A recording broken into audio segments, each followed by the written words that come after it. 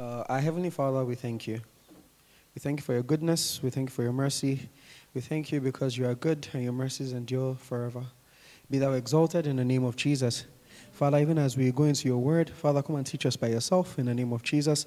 That, Lord God, we would have open hearts to receive from you today. And that your word will go in and to germinate fruit in our lives in the name of Jesus. I ask for your help, Father, even as I speak. That, Lord, I will not do this with my power. But Father, I will do this by the strength in which you've given me. For it's in Jesus' name I have prayed. Amen. Amen. Welcome to Sunday School. It's another great day. This feels a little different. If you remember, naturally, we've had our Sunday schools in a bit more informal style. But we are still going to keep it as informal as possible. It's still going to be an interactive class. I still want to hear from everyone.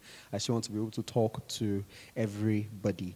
So today, we are going to be looking again at the character of the saints. But we're going to be looking at the final topic under that umbrella. And that is the topic of who can guess it. Wow, so quick. Okay, Sister Adera, can someone give her the mic, please, so that she answers for us? Love. Thank you very much. Yes, indeed, it is love. We are teaching on the topic of love. Love. It's a very common word. It's a word we hear all the time. I mean, you go out on the streets, you see someone who say, "Oh, I love you, talk your own." So it's the kind of thing that you find everywhere. Everyone says it. Everyone uses the word love. But then we must understand that it's not simply just the word. There is origin behind it, and we must understand that. Now, we've spoken about the topic of love before. It's not a new topic for any of us. But we're going to be looking at it not differently, because at the end of the day, there's no different way to look at it. But we're going to be looking at it in the context of, the character of the saint. How is it that we, as saints, how is it that we exhibit this love to one another? How do we show it? How do we use it? How does it manifest in our lives? So, our root scripture today is going to be taken from the book of Colossians chapter 3. It's what we've been using so far, and we're going to use it again. Colossians chapter 3 from verse 12 to 14. If someone is there, let the person please read. If you're there, just let me know so that the mic will be passed to you.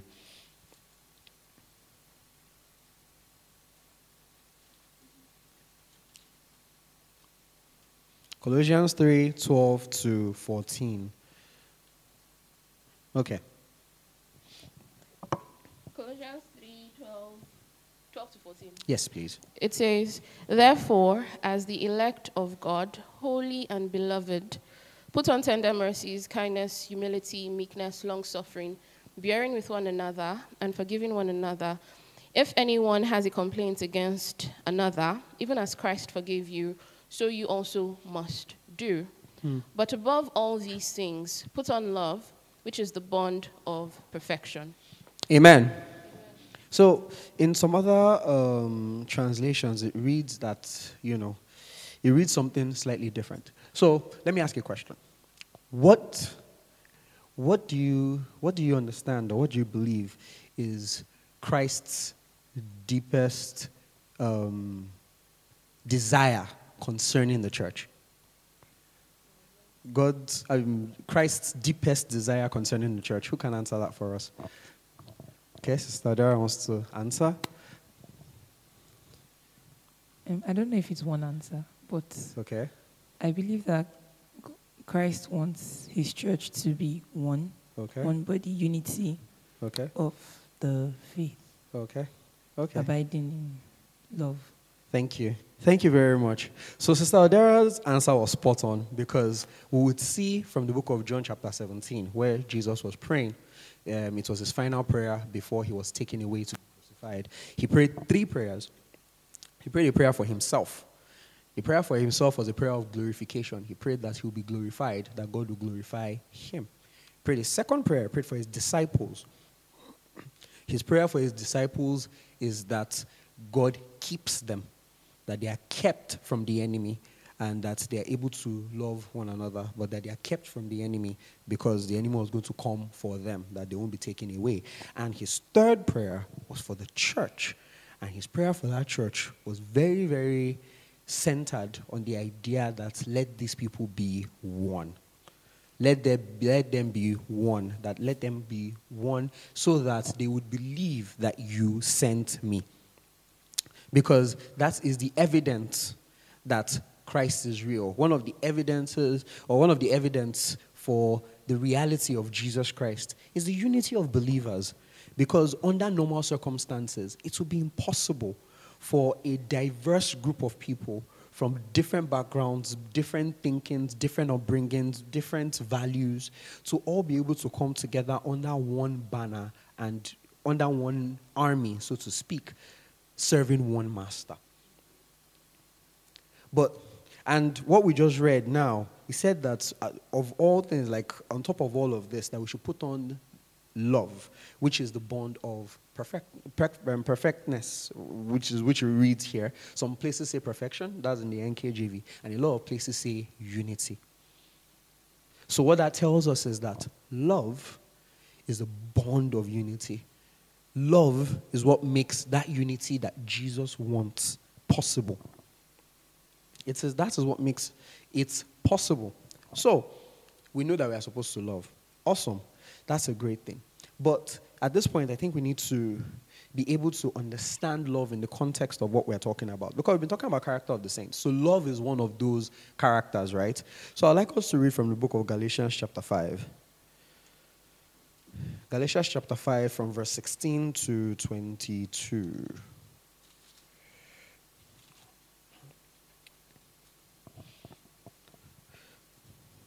Galatians 5:16 to 22 Yes. says, I say then, walk in the Spirit, and you shall not fulfill the lust of the flesh. For the flesh lusts against the Spirit, and the Spirit against the flesh. And these are contrary to one another, so that you do not do the things that you wish. But if you are led by the Spirit, you are not under the law.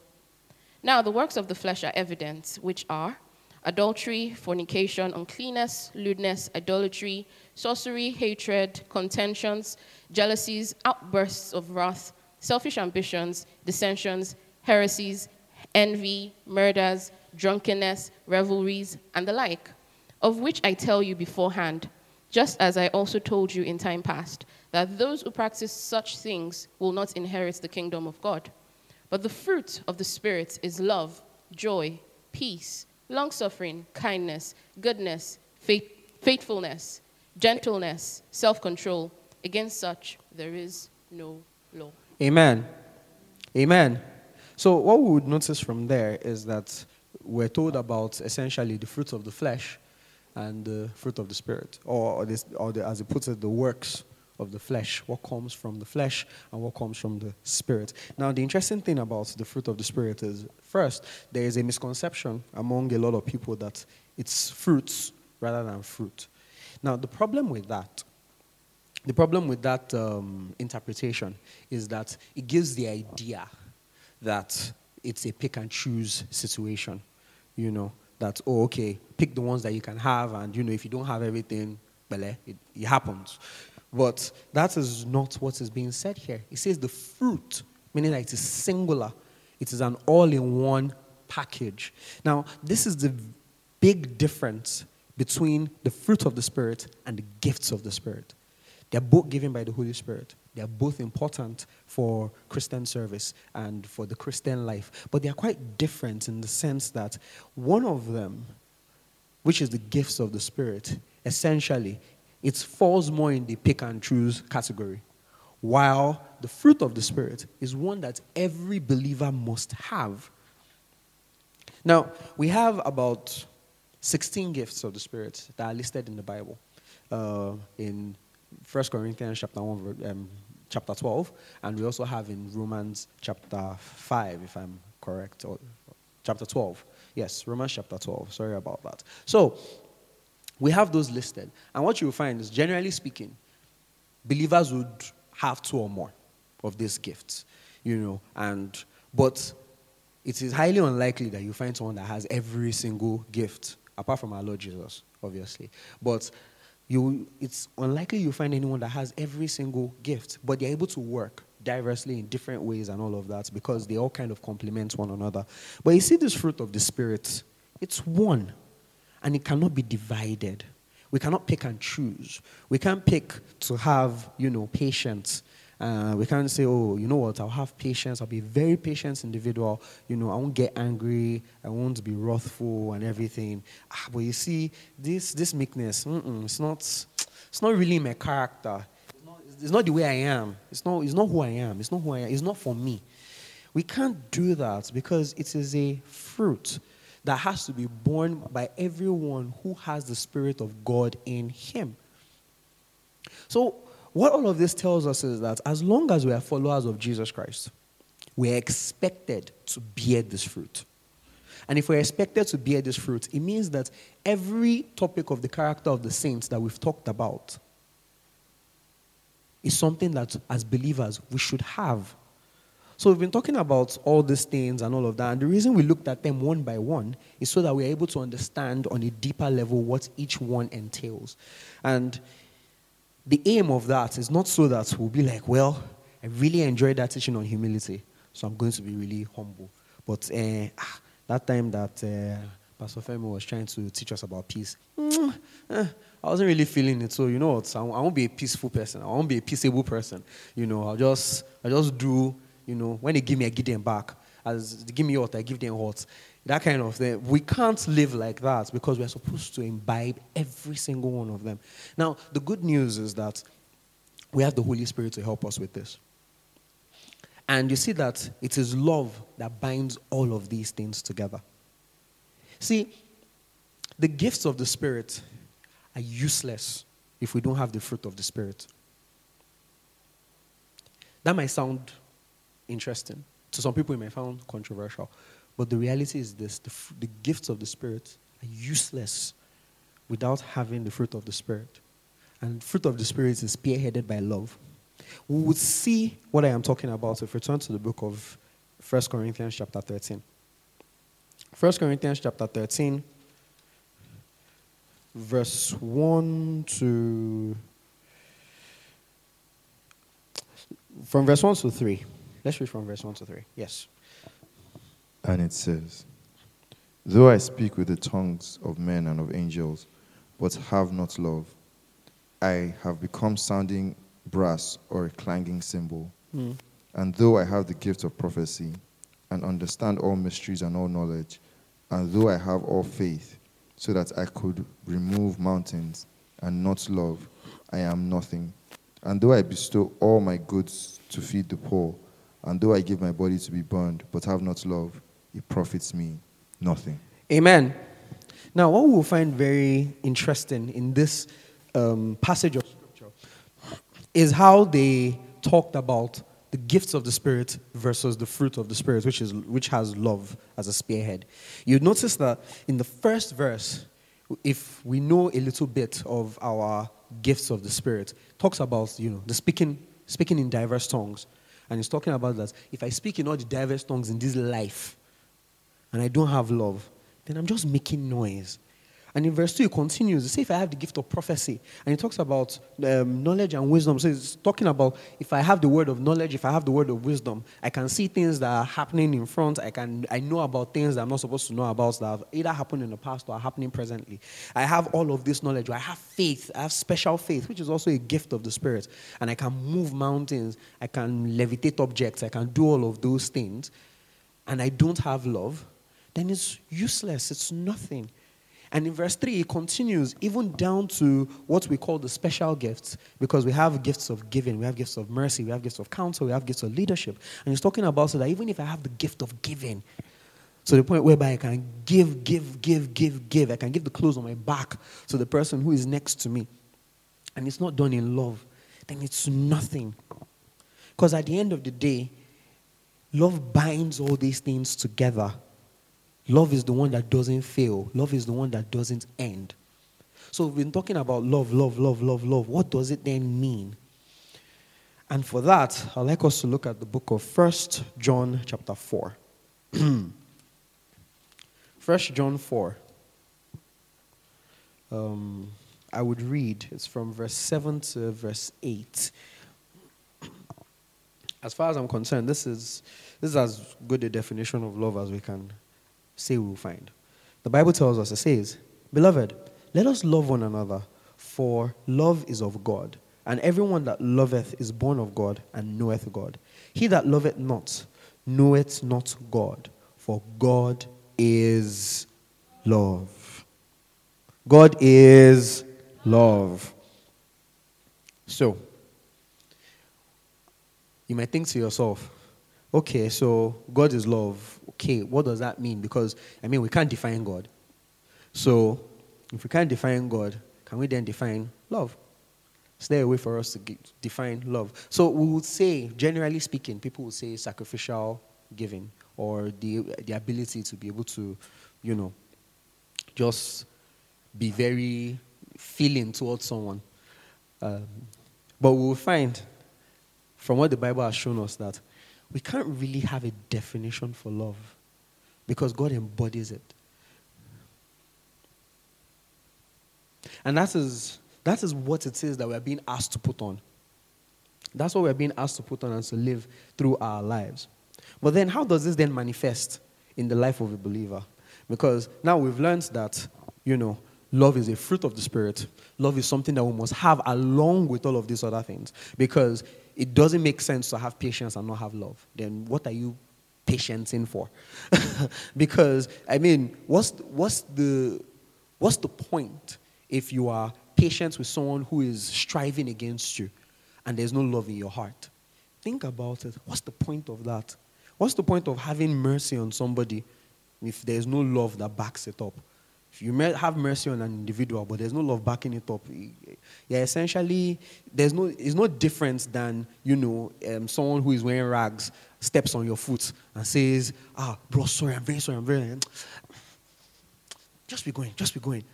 There's no difference. If you then leave that encounter and say, well, I showed him mercy. No, you didn't, because there was nothing backing it up. What's the use of anything? What's the use of being peaceful with all men? What's the use of meekness if there is no love behind it? So what's the use of, me, if Sister Adira tells me something or tells me to do something and everything, I do it and meek. I'm not saying that, because I'm in this position, I can't now do it. But then my deference to her doesn't have any love there. If that's the case, I'm simply being a stooge. That's all.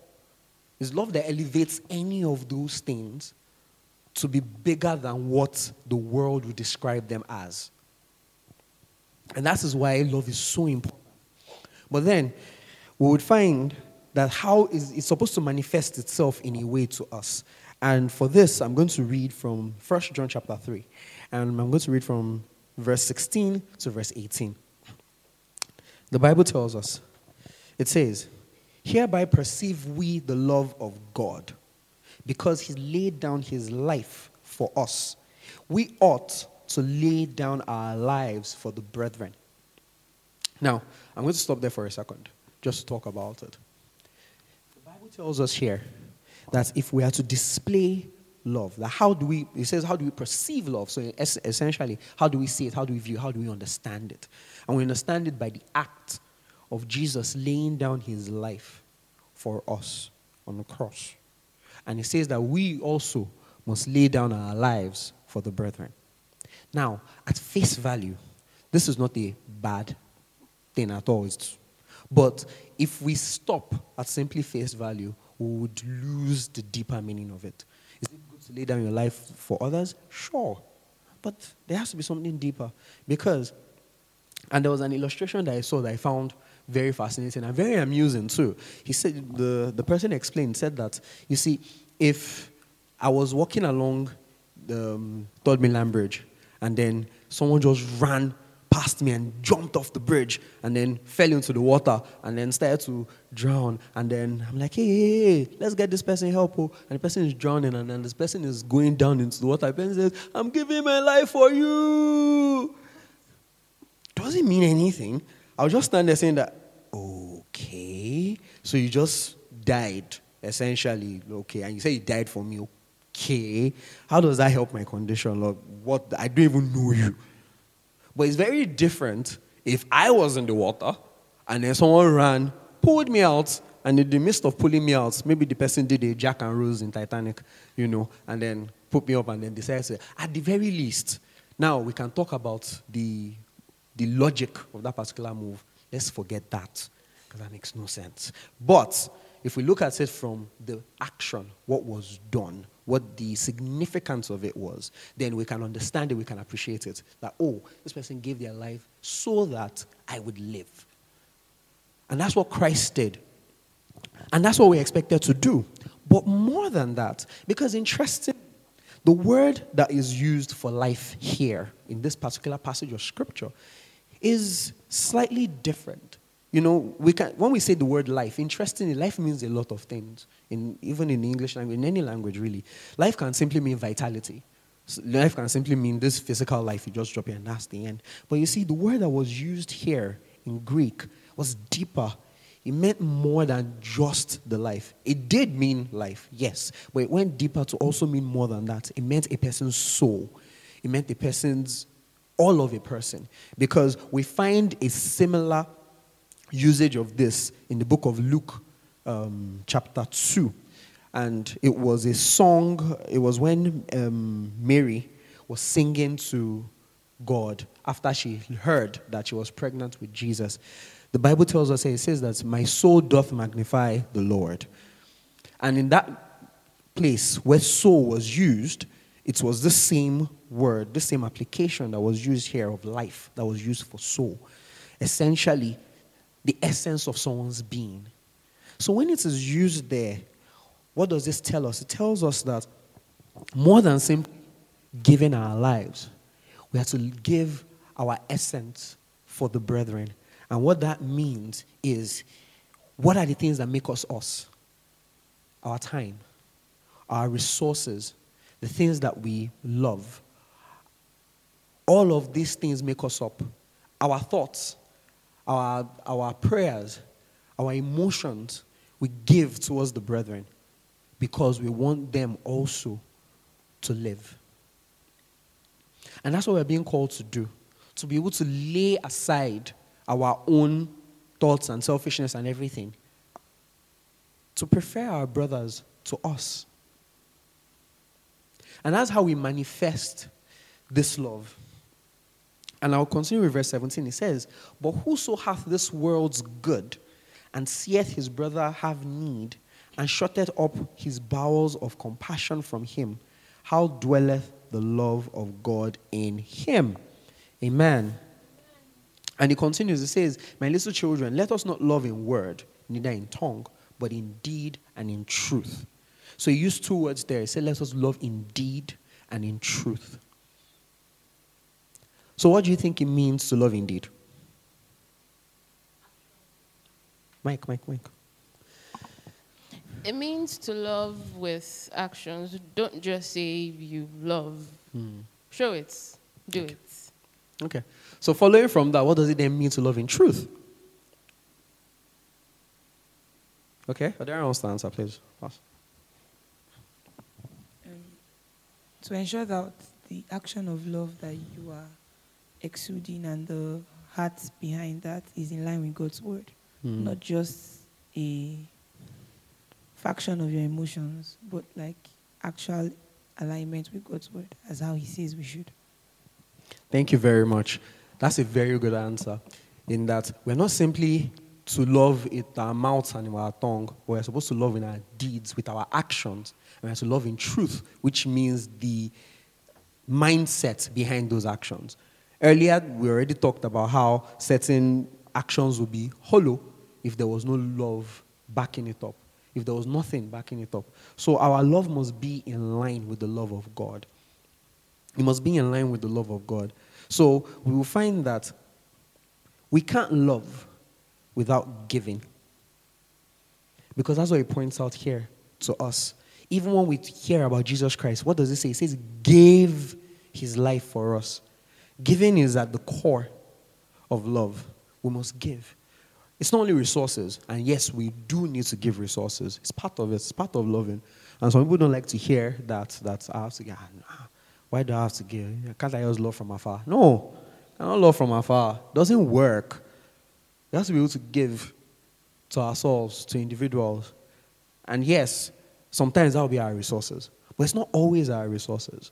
Because there's another extreme. There are some people who solve every problem with money. So, I mean, if we take an example from the secular world, it's something that we probably have either heard on a common basis or whatever. You know, a girl will call her husband or boyfriend or something and be like, I'm feeling lonely. And the guy will say, yeah, okay, I've sent you 100,000 in your account.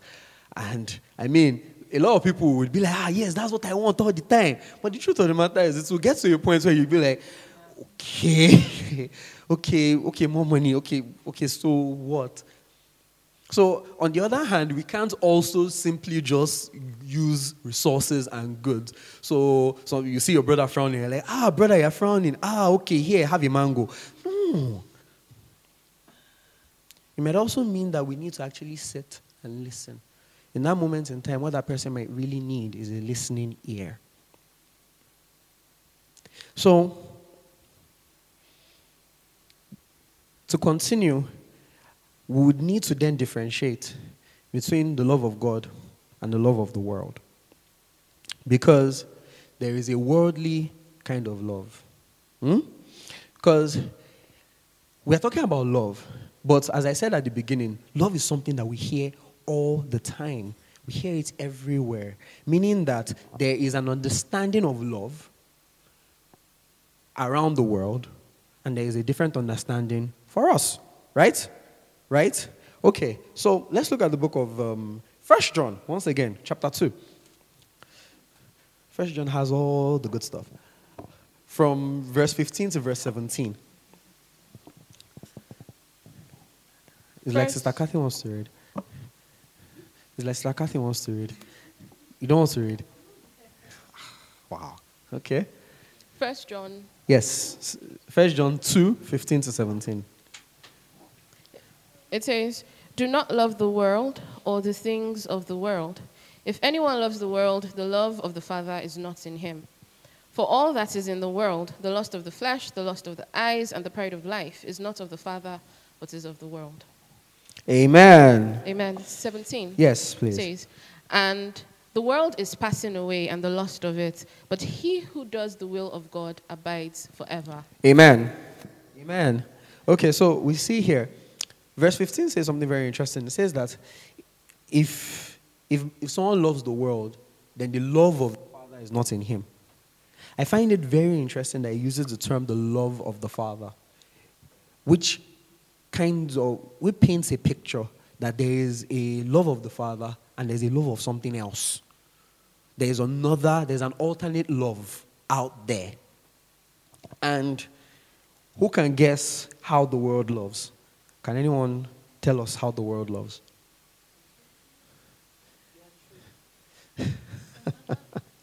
Yeah, we could say that. But you see, interestingly, we find it there in the passage of Scripture. The world loves in three ways. It loves the lust of the flesh, the lust of the eyes, and the pride of life. That's how the world loves. Okay. So I see some questioning glances. Like, okay, that sounds obviously, so bad that how can that then be defined as love? So let's look at it one after the other. The first thing it tells us, it says that the lust of the flesh.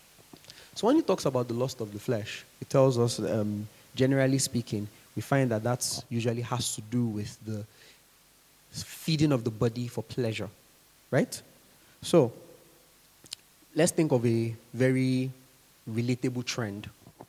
Now, there are a lot of individuals in the world right now that are eating way more than they should. And when it is pointed out to them that they are eating a bit way more than they should, what do you think is the answer that those people receive? So, there is a body positivity movement right now. And it stems on this because their understanding of love is an acceptance of whatever it is that they decide to do with themselves, even if it is unhealthy. And that is termed love. Is it not? Or am I speaking wrongly? Is it not termed love? When they say, I love my body the way it is. I love my body. And which is not to say we should hate our bodies. Obviously not. But we should also be able to understand when there is something wrong. So when we look at the idea that there is something actually wrong with ourselves or with something around us, and we accept ourselves and we say that, oh, I'm that way and I love myself that way, and anyone who thinks differently doesn't love me, then that is a warped definition of love. We have something similar in the world today, especially with people not wanting to be how God created them. That also is a function of what we're talking about here, the lust of the flesh, wanting to feel good about themselves. So, I do not like this particular gender I am. I shall identify as a frog. I do not like this gender I am. I'm going to identify as this, as that. But what is the aim behind that? The entire aim, the entire drive behind that is feeling good. And for all intents and purposes, that is their definition of love. If you love me, you take me as I am. If you love me, you accept the fact that I have decided to call myself this or that or that or this. And that's the definition of love for the world. And it's one that we cannot adopt. We understand so far, right? Right? Awesome. So, we have the lust of the eyes. Lust of the eyes. Again, masquerading as love. When we talk about lust of the eyes, what are we talking about? A lot of times it's just plain old lust as we know it. Lustful desires, lustful thinking, lustful thoughts. And I do not think I'll be wrong in saying that that is, for a lot of people, the definition of love. I mean, if you're on one of these interesting apps and you swipe right, is it? So if you swipe right on an individual, from there you kind of start building a relationship of, we love one another. And for a lot of people, the love is always based first. I mean, that is why we have the term love at first sight, right? Why do we have the term love at first sight? We have the term love at first sight because you look at the person is pleasant to look at. And in that moment, you assume that you are in love. And then you talk, and then when you're talking to people and everything, okay, so how do you know you're in love?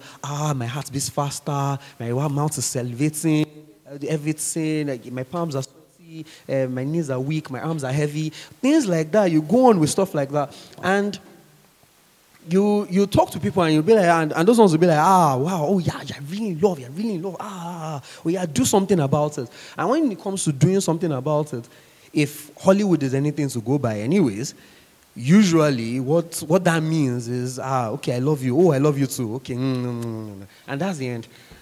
And that, we cannot define that as love, because it isn't. But that's a definition of love that we have in our world today. And it's one that we cannot deny. Can we deny it? We can't, because that's what we find. And let's look at the third one. The third one says, pride of life, right? So how does this manifest in the world too, as is defined as love? Celebrate your wins. It's a normal thing. I mean, to talk about that because he has probably seen it. Celebrate your wins. Now, this is not me saying that we should not be grateful to God if there is an achievement or something we've done in our lives. Sure. But there is an amazing focus on people bigging up themselves over things that they have said that they have achieved. I have done this. I am 22 and I just bought my first house. And then you put all the pictures on Instagram or on Twitter. You dangle the keys in front of everyone. And then you go in and you're like, yeah. And that is a definition of love for these people. Because they want admiration from the world. They want all of those things from the world. If someone hits 1 billion views on YouTube, person will do a video and person will say, reach a billion views. I've always found those videos incredibly disingenuous because the person sits down there and talks about, I couldn't have done it without you guys. I love you guys so much. And it's not as if the person is not telling the truth, but half the time he never feels sincere. And then in the comments, everybody will be like, oh my God, I love your work. I love you. You're the best. You're this, you're that, you're that, you're that. And these people lap it up and they take it, and that's their love. The pride of life. Feeling better than everyone else. We find it also in the areas of, striving for human things, social justice. Social justice, some of these other movements that we find around the world today, they're centered around the understanding of, I've educated myself, so I understand the nuances around these things, and you too should educate yourself. And they'll lord it over people and say, well, because I believe in this, I'm a better person than you, and I'm a more loving and tolerant person. That too is a description of love. But we know that this is not true. And it's not one that we can accept. But it is one that is prevalent in the world today. And it is one that has infiltrated the church. Because even in the body of Christ, there are a lot of people who cannot differentiate between the love of God and the love of the world. Between the agape love that God requires that we show to one another and the love that the world values, the affirmation, the words of encouragement, the accept me as I am, even if I'm doing the worst things, just accept me, you can't speak against me, don't say anything against me. That's not love. That's not love at all.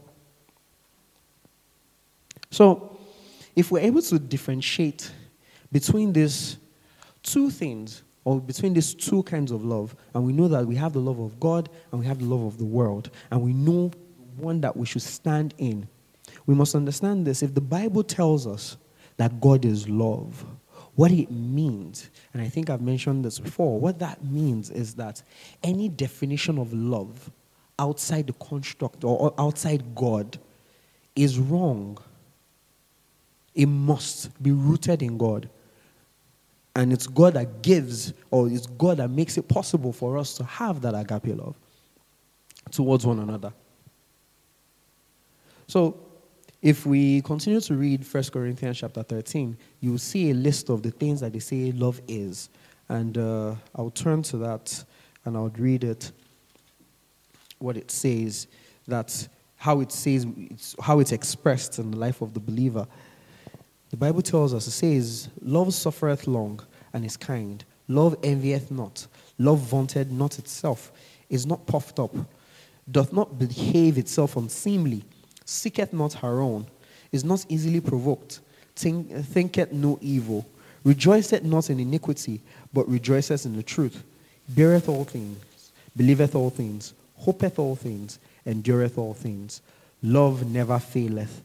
But whether there be prophecies, they shall fail. Whether there be tongues, they shall cease. Whether there be knowledge, it shall vanish away. Amen. So we see the things that love does do in the life of a believer. And those are the things that we as believers must imbibe.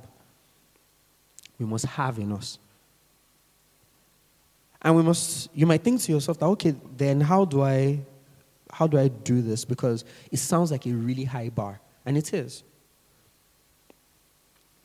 But glory be to God. God is a merciful God. And if we look at the book of Romans chapter 5, let's turn there. Verse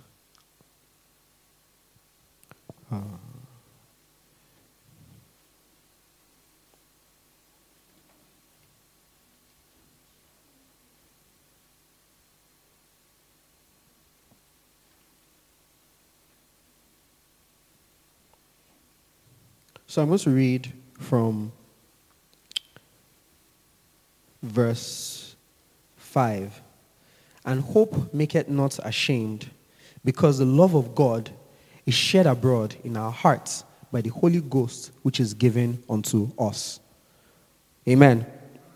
It tells us there that the hope, we're not ashamed, and that the love of God is shed abroad in our hearts, meaning that the love of God is in our hearts. How? It says by the giving of the Holy Spirit, which is given unto us. So we don't have to fight for it. We don't have to struggle for it. The Holy Spirit, when he comes into us, gives us the ability and the capacity to love God and love one another. To love God and love one another.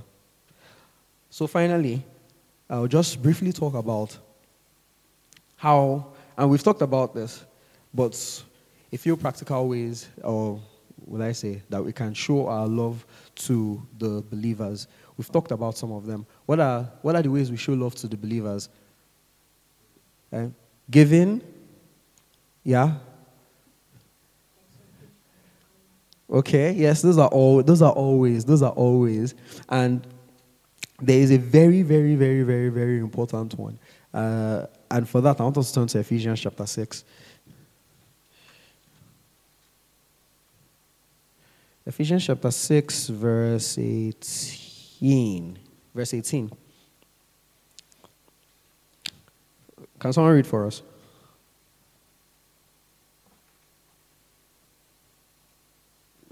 Ephesians chapter 6, verse 18. Yes. And it says, praying always with all prayer and supplication in the Spirit, being watchful to this end with all perseverance and supplication for all the saints. Amen. You see what that passage of scripture tells us? It tells us to pray for all the saints. Meaning for our brothers and sisters, we are to pray. It is an expression of love. Along with the giving, along with everything, it is an expression of love. But then, we have one more responsibility. And that is to the unbelievers, right? I mean, the Bible tells us that we are to love our enemies. So how then are we supposed to express love to them?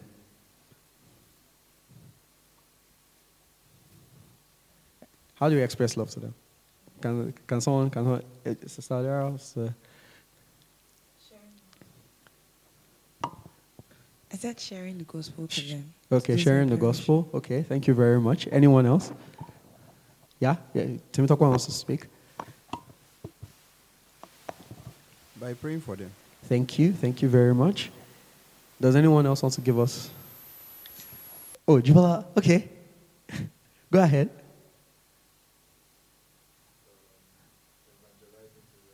Evangelizing to them. Okay. Thank you very much. These are all true. These are all good. Yes. The Bible specifically tells us that it says that we should love our enemies. And what does it say after that? Who can say? Pray for those who persecute you, right?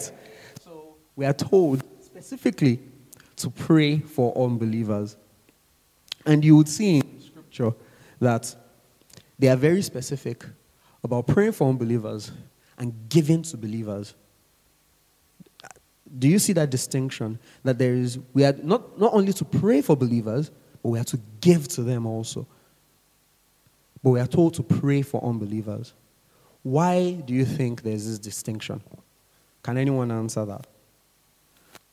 Why do you think that distinction?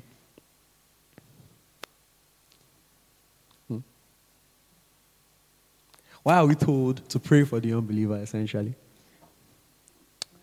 Because you mean like, so we pray and we give to believers, right? Yes. But for unbelievers, we just pray for them. We don't give. I would speak on that immediately after this. Well, answer why there's a distinction between... And so the distinction, I think Pastor Billy spoke about something in that. Yes.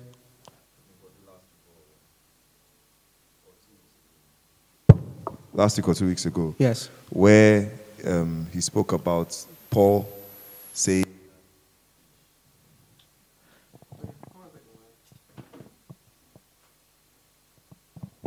he spoke about Paul saying that it was an instruction, to give to believers, to prioritize giving to believers, because that was a way of showing love amongst the brotherhood, amongst the circle of believers. Let me use that term. But the priority for unbelievers, first of all, is to pray for them. That's most important. In my opinion, I think that giving to unbelievers, even though it's something that we can do, the reason why it's not important is because maybe there's a sense of entitlement that comes from receiving as an unbeliever, But in terms of, you spoke about what backs up the actions that we do, which is love. I don't think an unbeliever can see that love that is behind the action of giving that we give, when we give to them rather. But as Christians, when you come to me and you say, oh, I need this, and you do something for that person as a Christian, the person can see that you're doing it in love and not just because of lustful desires, or as we could see from the worldly perspective of love. Okay. Thank you very much. Sadara wants to speak. Okay.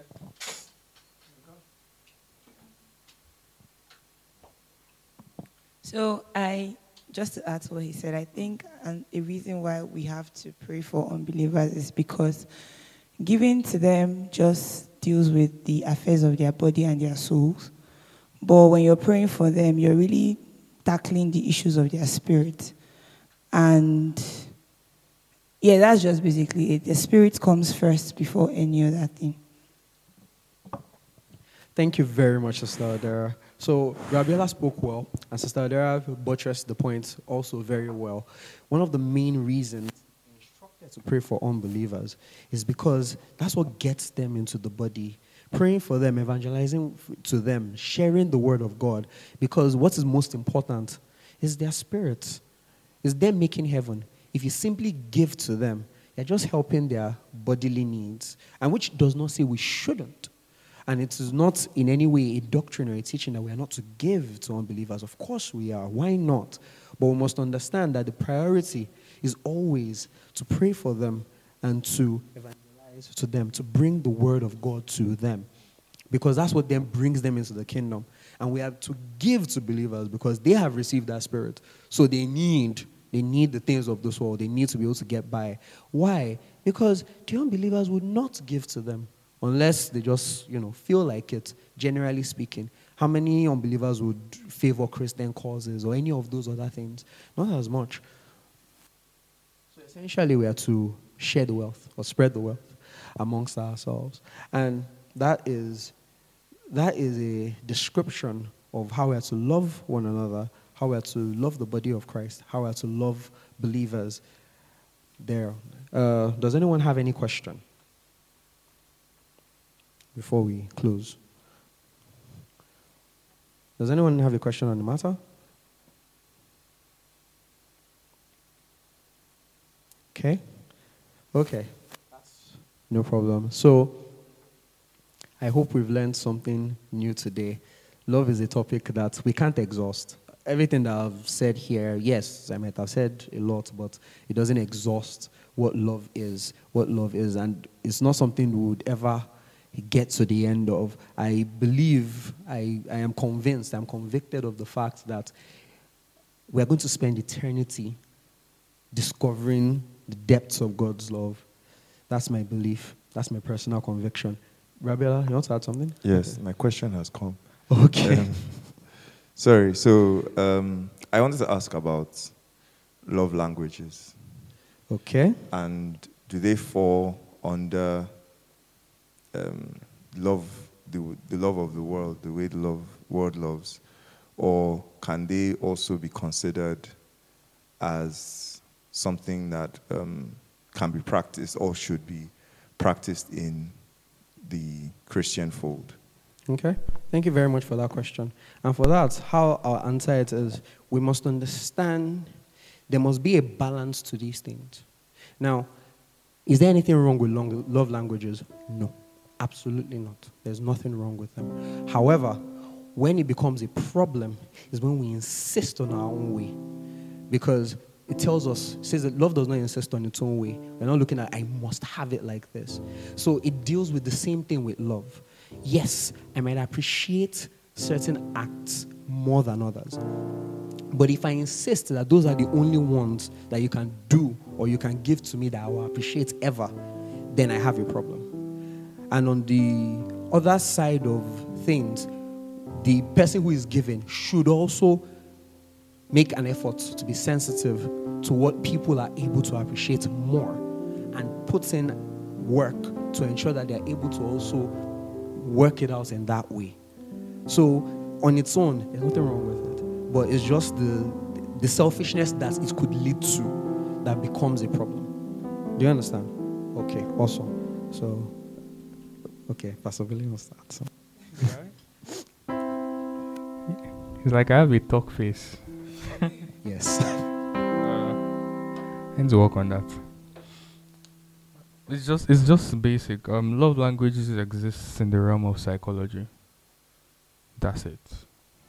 Psychology isn't wrong, like Pastor Femi has said.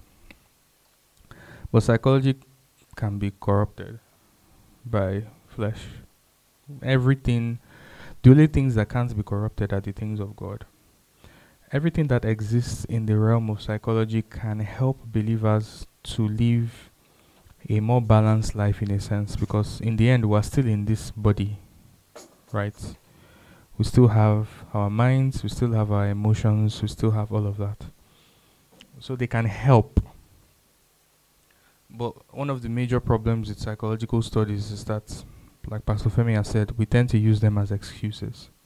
People don't want to grow. People just want to know where they fit in. Whereas the people that actually discover these things, even if you read the books on these things, whether it's love languages or temperaments or personality types, all these things that exist under, in quotes, the realm of psychology, the people that write books on these things will tell you that these are not hard and fast rules to just define yourself. These are areas that human beings can work on. You get so, but the problem is that most people, they just use it to say, this is what I am, and there's nothing that can change it, and that's against agape love, because agape love is 100% sacrificial. So I remember when I was in school, there was when these temperaments, sanguines, phlegs, melancholics, cholerics, when this study was rampant in uni, none of us went through that phase. You think, is this youth? Anyway, yeah, they are good studies, or they are not bad. You get, they help you to understand an aspect of human psychology and behavior. But back then, what used to happen was people would just say, I am phleg male. That's it. That's what I am. I am choleric. That's it. That's what I am. And if they exhibit bad behavior, rather than actually thinking of correcting themselves, to say, you don't understand, I'm a choleric. that's how we are. We are just. Let's not even get into astrology. Astrology has even spiritual demonic connotations. That one is even different from psychology. There's psychology in it, but it's deeper than that. That's a topic for another day. But these ones that are even supposed to be, but it's a valid example, because that's what people say. I'm a this, I'm a that. They just look at the month they were born and the year, and they chart the stars and say, okay, this is who I am. And it's even a thing of pride for people. On bad behavior, on bad behavior, we say we are unstable. That's how we are. We have double personalities. That's how we are. Those are Geminis, by the way. You get so. These things are wrong. They are very wrong, and they should not be things that Christians should imbibe. And it's the same with love languages. There's nothing wrong with love languages, but it's not for you to say, that's it. Nothing can change. It's just psychology. It's not spiritual. Thank you.